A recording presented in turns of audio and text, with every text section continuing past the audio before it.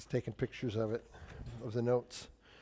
So we're going to pick up in 1 Thessalonians 4, and we'll go ahead and open in prayer. And I just want to, we'll read through verses 8, but I'm sure we won't get that far. So let's pray. Father, I thank you for today.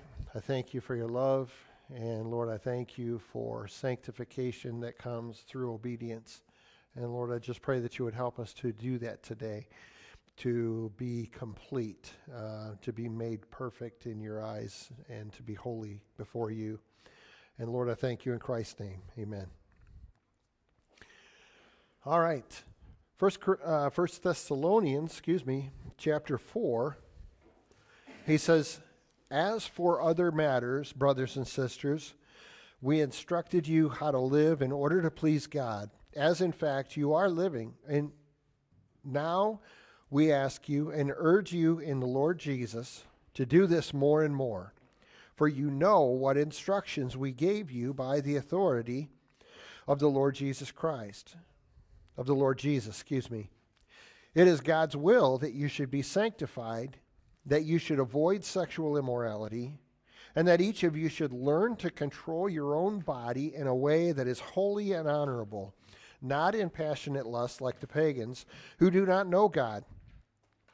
And that in this manner no one should wrong or take advantage of a brother or sister. The Lord will punish all those who commit such sins, as we told you and warned you before. For God did not call us to be impure, but to live a holy life. Therefore, anyone who rejects this instruction does not reject a human being, but God, the very God who gives you his Holy Spirit." So last week we had gone through verses 1 and 2, and we were working on verse 3, and we were talking about God's will. It's God's will to sanctify you. And so we left with these questions, these two questions. It is God's will, or is it God's will? I see now that I'm reversed those two words. Is it God's will for us to be sanctified? First of all, does everybody know what the word sanctified means? Is there anybody who do you not understand what's that? Run me through. Run you through? Okay, so sanctified, you have a good explanation? Well, I was going to say that to me there's two. One is to be set apart for God's purpose. Right. But Adrian and I were talking Saturday that I think for our understanding the word trained is a better word. Right. Paul will use either, but trained is an easier word. Right. So what I wrote down here, the Greek word, I don't know if I'm pronouncing it right, it is hagasmos, and that's spelled Hagiasmos. And it means to purify or to be made holy. And so like what you said, that's easy for me to understand, because the word set apart, at first you kind of go, what do you mean set apart? And so when you go to the grocery store and you have a list of things that you're going to get, and you have a menu that you're going to put them on. So you get these things, maybe you're baking Christmas cookies or this or that, and you buy 4 bags full of kisses and you put them in the cupboard, and Trekker comes and says, "Oh, candy." And he starts opening, and Mom says, "No, those are for this purpose." That is a kind of a picture of sanctification. Okay, now you're saved. You've been bought with a price. You are for Jesus Christ. This purpose. Okay, so that's kind of what that's for. To be made holy means you study the gospel, you study the Bible, you have spiritual influence from people, your spiritual leaders and that kind of thing, and you are being made holy. You are changing the way that you make decisions about your life. And so that is also a picture, an accurate picture of being sanctified. Right, you're being made holy, and the purpose is to serve Christ for his purpose. So, right. Hebrews 5:14, he says that those who by constant use have been trained to distinguish. Exactly. Yes. Yeah. And the same goes true for training up a child. You train up a child so that they know and understand and learn to follow God's purpose for their life. So, in your notes there, I've got down the will of God is clearly set forth in Scripture, even though many Christians often have difficulty applying it in everyday decision making. About the middle of the page in verse 3 there. So if you look at 1 Peter 2 for a moment.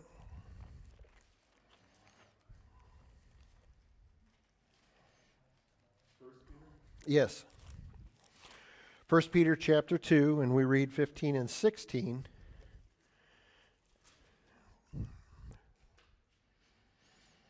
He says, "For it is God's will that by doing good you should silence the ignorant talk of foolish people. Live as free people, but do not use your freedom as a cover-up for evil. Live as God's slaves." So as I read through that, there's two words in there that are often used as slang words in our culture today that I think kind of distort a little bit of what the Scripture says. So when he says, live as free people, but do not use your freedom, verse 15, "For it's God's will that by doing good you should silence the ignorant talk of foolish people." What would be an example of ignorant talk? Yeah, everyone goes to heaven. We're all God's children.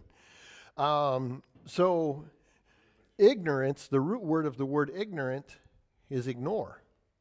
You ignore the truth. You take the truth and you put it aside and you say, well, this is my truth. We've heard that today, right? This is my, this is my feeling. So to ignore truth, it doesn't necessarily mean stupid or that kind of thing, but it's taking what we already have. We read last week, we read 2 Peter chapter 1, and we read that God's divine nature has given us everything we need for a holy life. And so to ignore that, we make ourselves ignorant or uninformed about truth.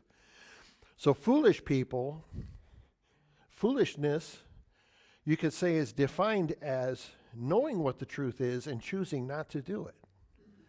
So ignorant talk would be saying things to convince someone else to follow something other than what truth is.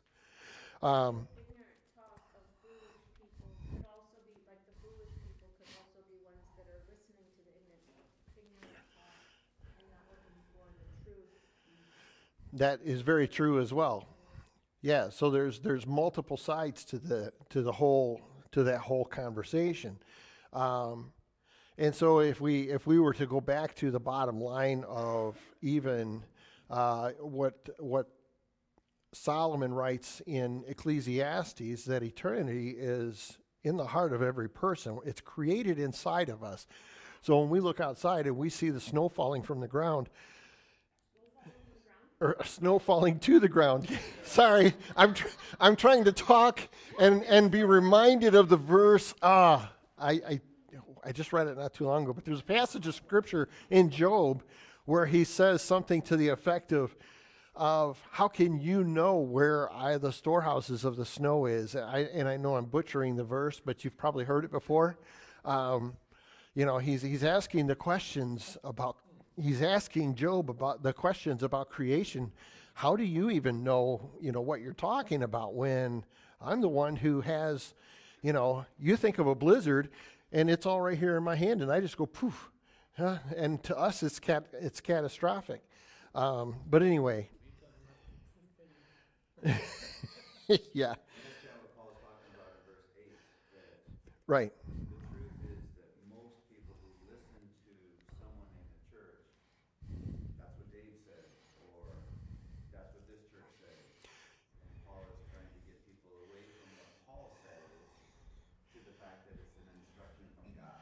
Right, and so we're going to get into that exact picture here pretty soon, and we can talk about it right now, actually, if you want to. But when we get into, there's a couple of passages in Colossians that we're going to look at in a few minutes, and I'll get into that a little bit further. But anyway, before we get there, how does sanctification happen?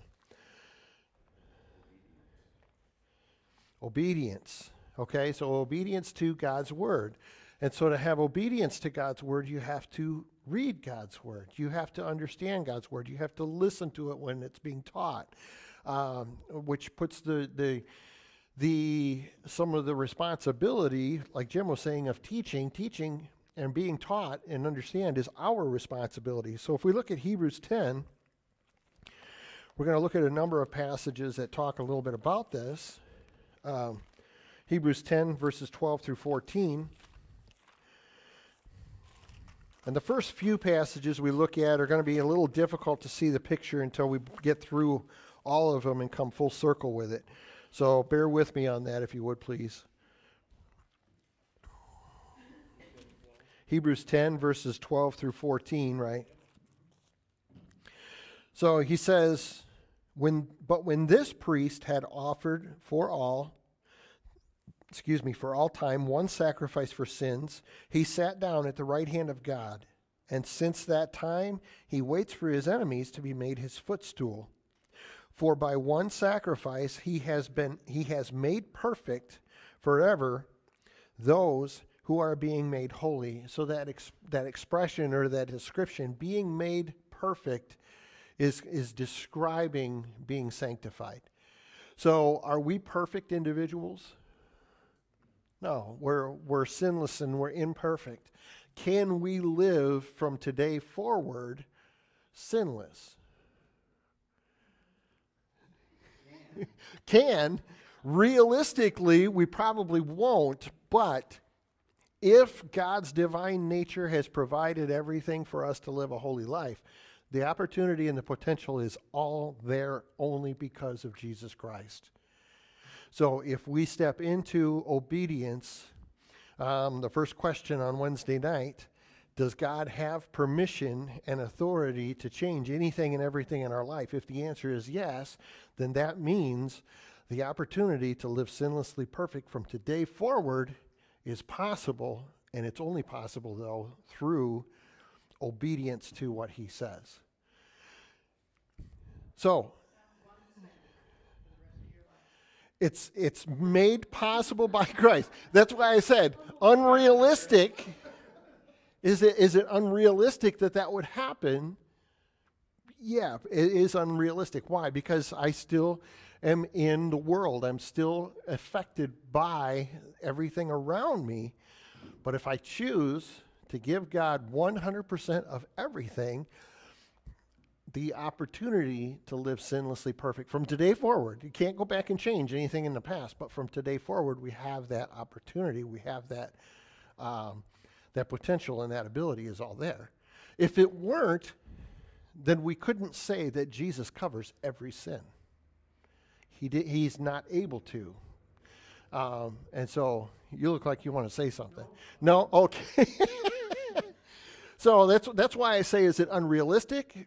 Probably, because has anybody here, has any of us ever observed that happening?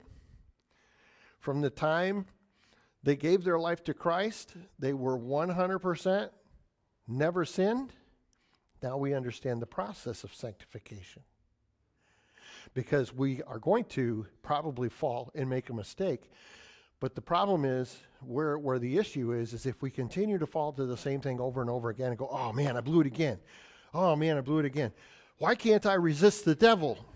Why doesn't he run away from me when I resist him? Because we have not set Christ apart as Lord yet over that one.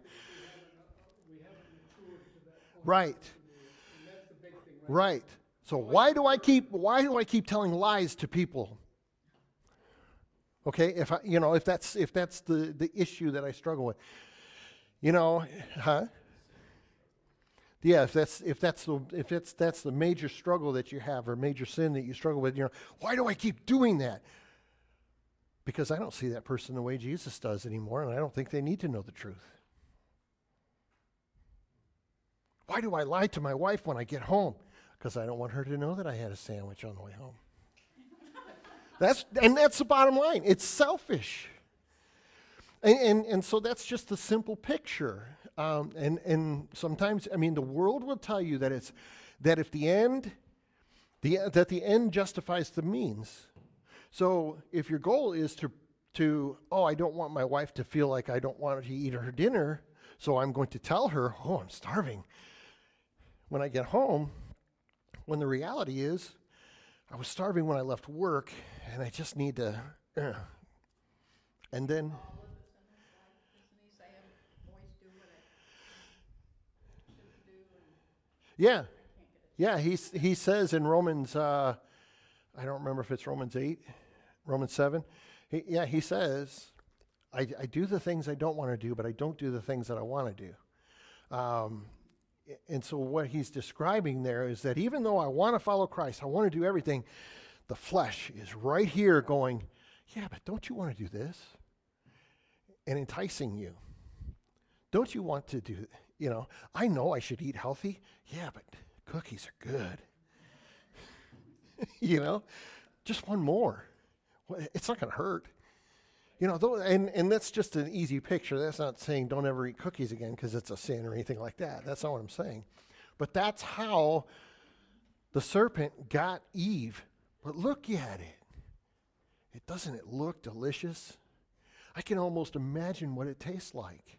Well, no, you can't because it's better than what you do. Just take a little bite. So how do you think we came a sinless life if they were in a sinless life, Adam and Eve? Well, see, and that's a good question. Adam and Eve walked with God, but they didn't have the Holy Spirit inside of them. So So the same Paul says later that 100% of the time when we sin, it's us, right? So we can acknowledge our imperfection, but at the same time we have to realize that sin requires a choice. Right, And obedience requires a choice. right, So Adam chose to trespass. right, And for us, Paul says with the Holy Spirit that every time we do sin, we chose to sin. right, right. And James, I think, says very similarly the same type of thing. So, yeah, and that's 100%. I agree with that. So if we go to 2 Peter chapter 1 again, we were there last week and we read verses 3 and 4, and Things that are sins that we don't realize are sins. I would say probably. I mean, I would say that the things that our mind doesn't recall most often are things that we were told in the scriptures that we don't apply in the moment. Does that make sense? In other words, if he teaches me to correct or admonish someone, that's uncomfortable. If I have an opportunity that came up and I'm loving, I'm being encouraging, but I say nothing to the situation, I've committed a sin of omission. Right. So anyone who knows the good that they ought to do and doesn't do it sins. I think that's most of our sins. Right, I've already heard what God says about this. Right now, that's not in my mind. What's in my mind is what's the smoothest way to get through this circumstance. right. And so I can just give you my own experience. I come home from work, I sit down in the chair, I get done eating dinner, and I go, and that still small, and I know this is Old Testament when you talk about the still small voice, but the Holy Spirit in you says, let's read. And I go, there's dishes to be done, there's food to put away. So are household chores a sin? No, no. Reading the Bible. No, that's where the importance of Psalm 90 comes in. Like when we were talking about making a calendar. For me, I have set times. Lord, what do you want from me for my Bible study time, for my prayer time, for my investing in people's lives and things like that? You put those in place first, and then I put my household chores, my work, cleaning up the yard. All of that stuff has to revolve around that. When my kids call, unless it's an emergency, I have one that calls, what do I do about this every day? What do I do about this? What do I do? And there's two things that I've made clear to all three of my kids recently because of the things that I've been learning as I've been taught and as I've been studying the scripture, is you don't call me after 8 o'clock at night anymore, unless it's an emergency. If it's an emergency, yes, call me and I'll be there. That's a different situation. 8 o'clock to 9 o'clock is my wife's time. That's it. If you call me at that time, you're not going to get me to answer probably, unless you call me again and then send me a text message, call me right away, or something like that. But then after that, I'm sitting down and I'm reading, and most nights, and this is where I need work, because you know that some nights I don't call Larry, and the reason why is because when I'm spending my time with my wife, all of a sudden I'm out, and I wake up sometimes at 11 o'clock and go, ugh. So what I've had to do, Talking to him to go to sleep? huh? Go to sleep while you're talking to him? No, I'm having a conversation with my wife and I are having conversations, and sometimes it's just, let's just sit here and be quiet together and being quiet. Next thing I know, she's asleep, and I'm going, oh, this is so peaceful. This is so comfortable, and I'm asleep, and I don't get up after she goes to sleep, and I don't get up and call him because I fell asleep, and I'll wake up sometimes 10 or 11, later, and I'll send, are you still up? Suddenly, he usually is, but last 2 nights ago it was midnight, and I was like, ugh. And I was up for 3 hours after that, and so I was like, oh. So anyway, the point is I'm not saying you neglect everything else. The point is that you put the things in place that have eternal value first, and then everything else goes around it. And when you put the things of eternal value first, God will make enough time for everything else. And the one example that I have for that is I used to have this old truck, and I used to think, man, this thing's going to be a money pit. That old truck, as long as I was being faithful, and it's not prosperity. I'm not saying prosperity gospel here or anything like that. But I was doing my best to do everything that God wanted me to do. And that truck would run. It would start every time. It was inexpensive to operate and drive. It had a hole in the floor. You couldn't put your feet down. But it did everything I needed it to do. And there was one night that I got angry with someone, and I let them have it. And I got in that truck, and I went down the road, and I'm going down the road, and all of a sudden it's going click, click, click, click, click, click, and it died. And I went, okay, God, you have my attention. And, so I don't say that to say that God does that every time, but there are times when things like that do happen, and I realize, wow, I really blew it. I really wasn't acknowledging God to the person that I was angry with, and the protection and the love and everything that he provides for us. And then, so I had to spend several hours and a couple $100 to fix the old junk truck. So anyway, yes. No, just back to what I was saying was, let's say, laundry, right? And then something, something I read today, Mm-hmm. Right. What I do, there's multiple ways, right? I think if you don't want to read, listen to audiobooks. Excuse me. I try to incorporate anything Holy Spirit filled as much as I can from Scripture. Yeah. Apologetic videos, podcasts. And Right. then I know I'm going to get some Scripture in that.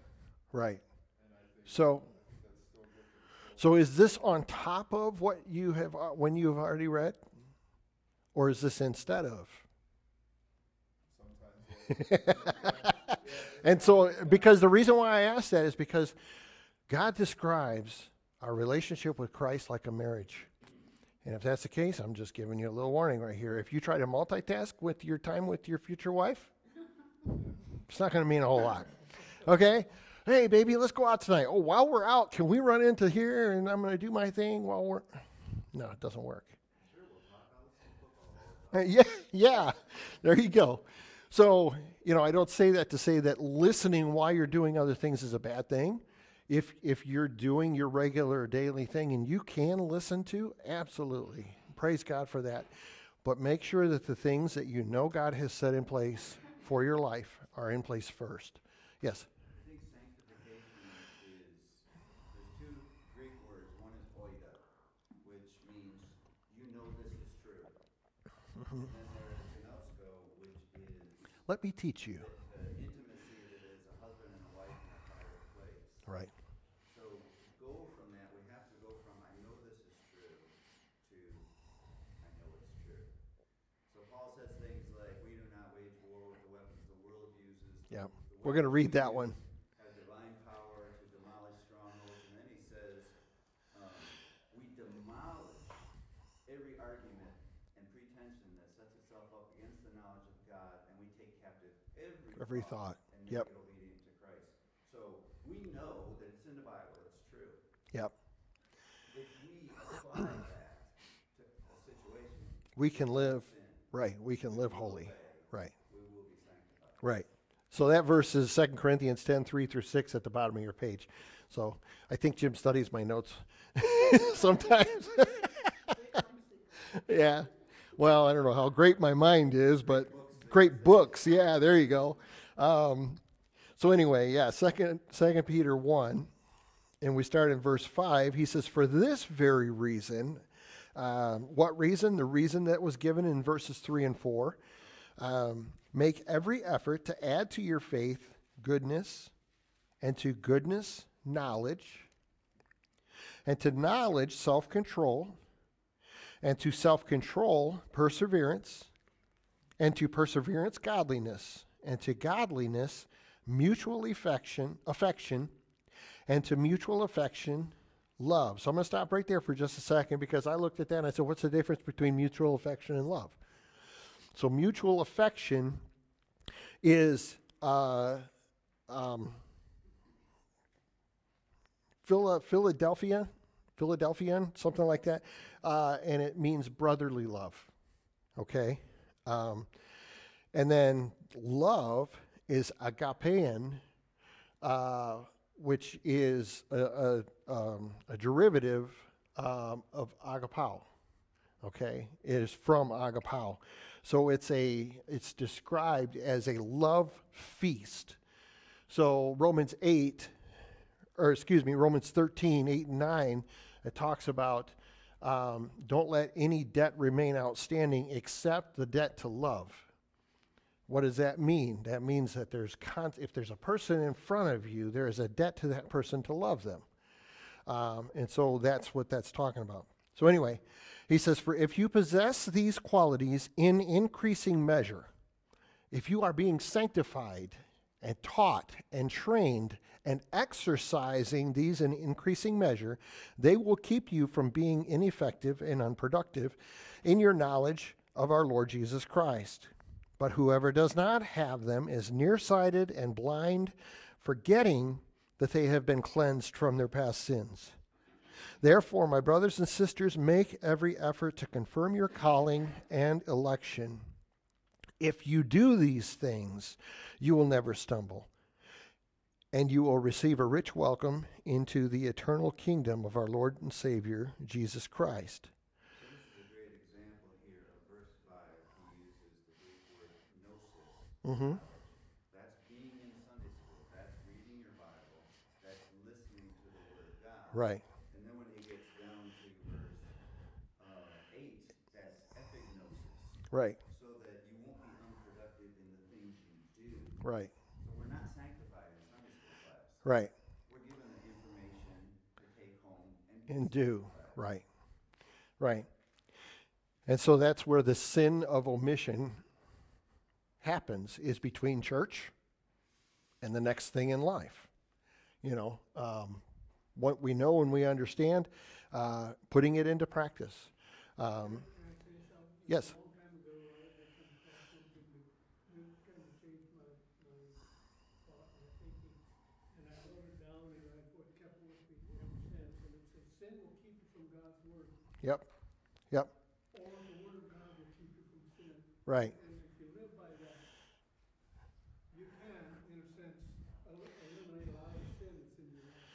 So darkness will keep you out of the light, and light will keep you out of the darkness. Right? So, amen. That's so true. So if we go back to 1 Corinthians 10, I'm just going to give you a couple more passages.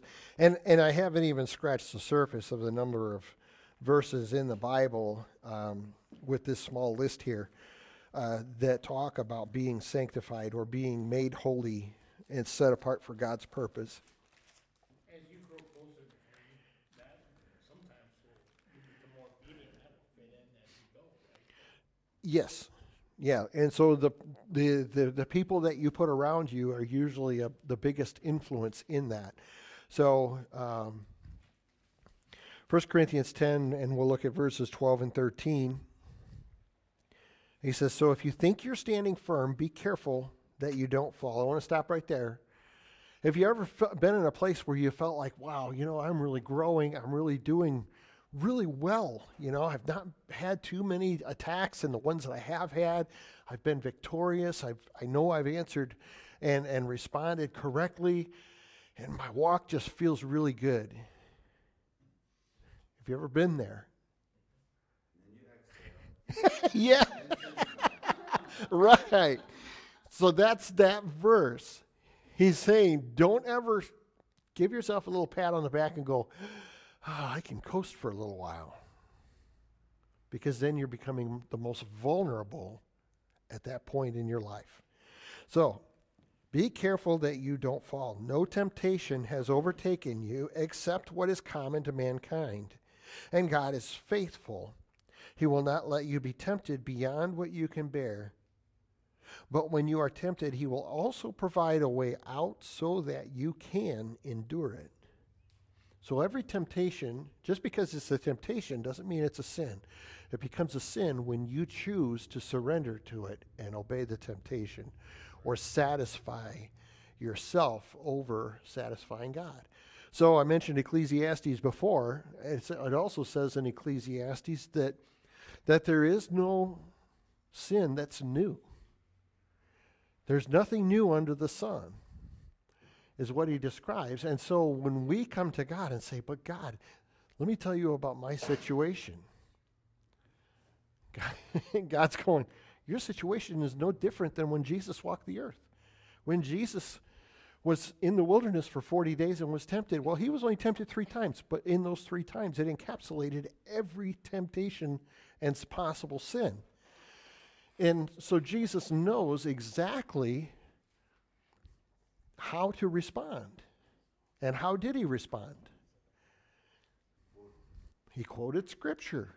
It is written. In other words, it is 100% true, and it is accurate, and you have no power over it. And he chose to obey. So Hebrews tells us that he was tempted in every way, and he chose to obey every time. And so that's the picture of what we see in 1 Corinthians 10:13. That's why I think Jesus says radical things like, if you really believe your hand causes you to sin, cut it off. Yeah, If you really believe that your eyes can't avoid sin, gouge them out. right. So he's not telling them to literally do that. He's saying it's not the physical parts. Yeah, right. So Colossians 1, if we turn there real quick, we'll hit these next verses. It's right before 1 Thessalonians, if you have your finger still there. 9 through 14, we'll read.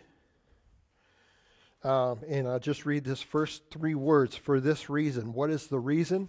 In a nutshell, if you back up to verse 6, in the same way the gospel is bearing fruit and growing throughout the whole world. That's the reason, in a nutshell, of the first verses up to verse 9.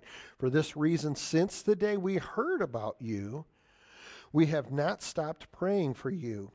We continually ask God to fill you with the knowledge of his will through all the wisdom and understanding that the Spirit gives, so that you may live a life worthy of the Lord and please him in every way, bearing fruit in every good work. Growing in the knowledge of God, being strengthened with all power according to his glorious might, so that you may have great endurance and patience, and giving joyful thanks to the Father who has qualified you to share in the inheritance of his holy people in the kingdom of light. For he has rescued us from the dominion of darkness and brought us into the kingdom of the Son he loves, in whom we have redemption, the forgiveness of sins. So that's a big, long breath of a sentence there. But he's giving the description, again, it's his will to sanctify us. It's his will to live, that we live a life worthy of him. It's his will that we please him in every way. It's his will that we bear fruit. So I like what Jim says, is there will be no non-fruit-bearing people in heaven. And so to put my own life on the floor here, I lived for decades thinking that I was saved, not producing fruit. Why? Well, because I read the Bible and somebody told me, if you just ask Jesus into your heart and ask him to forgive your sins, he'll do that. And okay, I did that. And then I go out and I continue to sin. I continue to live a life for myself. Nobody told me that if you study your Bible, he will bring you to a place where you live a life holy and worthy of the calling that he has called you to. He will show you how to produce fruit. He will show you how to serve and love one another above yourselves. He will show you how to, and you can go on and on and on of the fruit of the Spirit and the things that are commanded. Demonstrate kindness. Think about things that are spiritual. Think about, since you have been crucified with Christ, think about godly things. Think about heavenly things. Set your mind, transform your mind, and so on. And you can go on passages of Scripture that describe those things. Yes? So there will be only fruit bearers in heaven.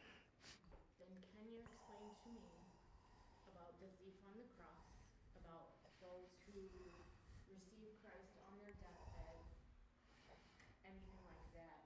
How are they bearers of fruit? Okay. It always has to do with opportunity. Right. And think of the man on the cross for just a second. Did he bear fruit? Yes, that's where I was going. Well, people witnessed him, except But did he witness? Yes. yes, By his to voice. the other. Right. To the guy down the hall. Yeah. So we have one chance, Yeah. and he was able to. Right. So he, you know. So by someone else witnessing that happen, he was bearing fruit. Well, I mean, he spoke to the other thief. Yeah. This is the Messiah. So what did Jesus tell Peter and Paul and James and John to do? Say, he's the Messiah, the Son of the living God. Right. So I get your question. It gets back to what I talked about in there. If we genuinely repent to give the rest of our life to him when we're dead, he knows that. Right. We only know it when we give to him. So obedience and fruit has to do with opportunity. Right. Stephen will receive no fewer rewards than John, who lived to be 100, because he did everything God asked him to do. So the man on the cross had one chance to not only believe, To profess Jesus as Lord. Yes. he's the one, and he did it. Yeah. So by professing that he is Christ, that's a bearing fruit. Not only professing, but rebuking The one who isn't. the sin of the other person. Yeah. We deserve to be here. He doesn't. Yeah. So I don't make any judgment about anybody who says, there was a dying declaration or anything like that. I don't ever judge that person whether they really gave their life to Christ or not. But the example like that is, if the opportunity to bear fruit is present, and if there is someone who is on their deathbed and they're conscious, that means that there's another person there telling them about Christ, or has been someone there telling them about Christ, or even a nurse or a doctor or something like that. And so, yeah, so there is, in most cases, not all, but many cases, there is some sort of opportunity to say, Jesus is Lord. And if he is Lord, then that's what you can. Right, right, right. They will still get just as many rewards as you're saying, like Paul and There will be I don't. their only opportunity. Mm-hmm. for the obedience that they had opportunity for. So if I think of my daughter, I think one of the ways that she accrues rewards is through my faithfulness because of the Right. activity in my life. Right. So I think Paul is probably still accruing rewards, but I think that time is something that we live in. God doesn't. So Stephen was maybe 70, John was 100. And I don't think we'll get to heaven and say, wow, look at John's compared to Stephen. I think we'll say, look at these two faithful men. Well, what Yeah. about the one on the cross? So he had, I believe I was born again at the age of 32. Everything that happened before then is gone. Paul says, I bring nothing forward. I leave everything behind and I consider it all garbage. Right. So from 32 to the grave or the rapture is what I will be judged on. So I could have died of cancer at 33, or I might live until the trumpet sounds, and I will be held accountable to what God gave me as opportunity. Right. So I just wanted to add something to the thief on the cross is what did the people watching say about Jesus when he died? Truly, he was the Son of God. And I don't think that it was that the thief had no influence on that.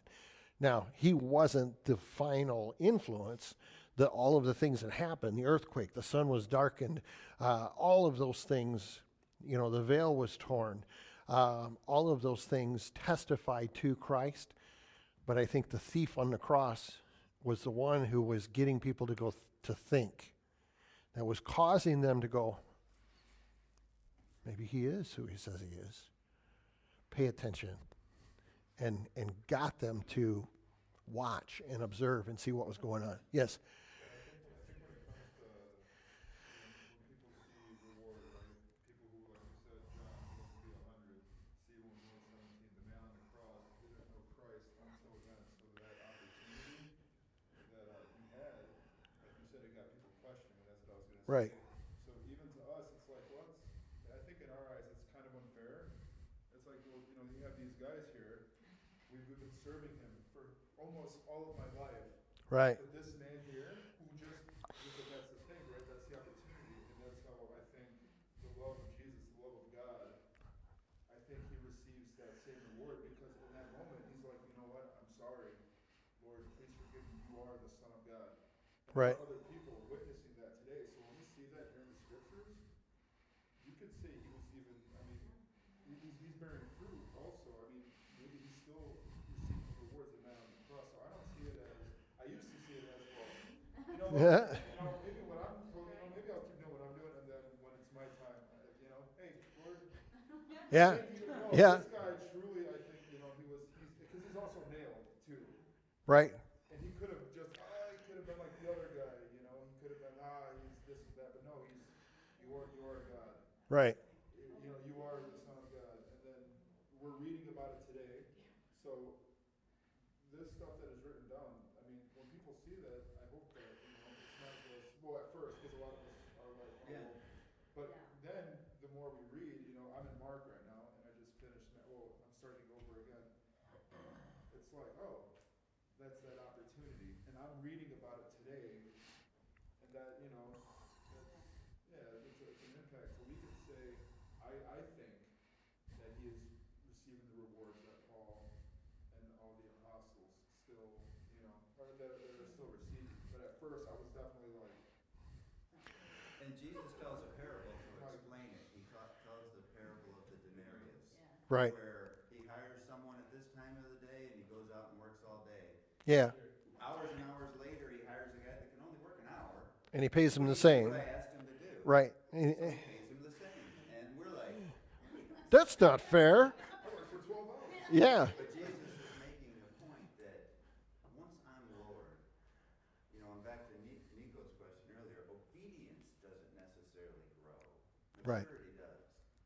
So I don't think Paul was more obedient at the end of his life than he was immediately after the road to Damascus. I think what happened was what he learned how and where to obey more and more and more. Right. But I think his surrender was, I'll do what you tell me to do, was there from the beginning. Right. And how blessed are we that we get to learn from that guy on the cross now and continue to serve him to our death. Right. In the other pictures, even in the same in that same day when Jesus was crucified, the people that come to my mind are Simon of Cyrene, Joseph of Arimathea, Nicodemus. Okay, these are people that are in positions where they've come to Jerusalem to celebrate the Passover, and they know if they touch a bloody human being, they cannot come into the temple for 7 days. They cannot celebrate the Passover with their families.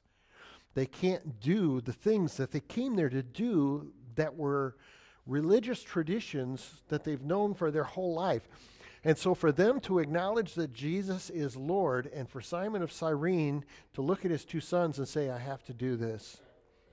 You don't understand today, but you will. And he goes and he picks up and walks with Jesus, and he's got blood all over him, and he thinks possibly initially, this blood makes me unclean. And he realizes by the end of the day, no, it's the blood that cleanses me. And Jesus is... And that guy that carried the cross had an influence on Mark.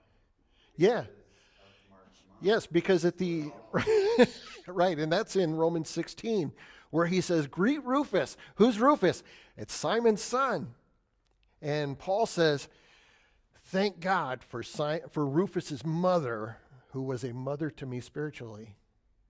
And so all of these things are all connected, and they all come together.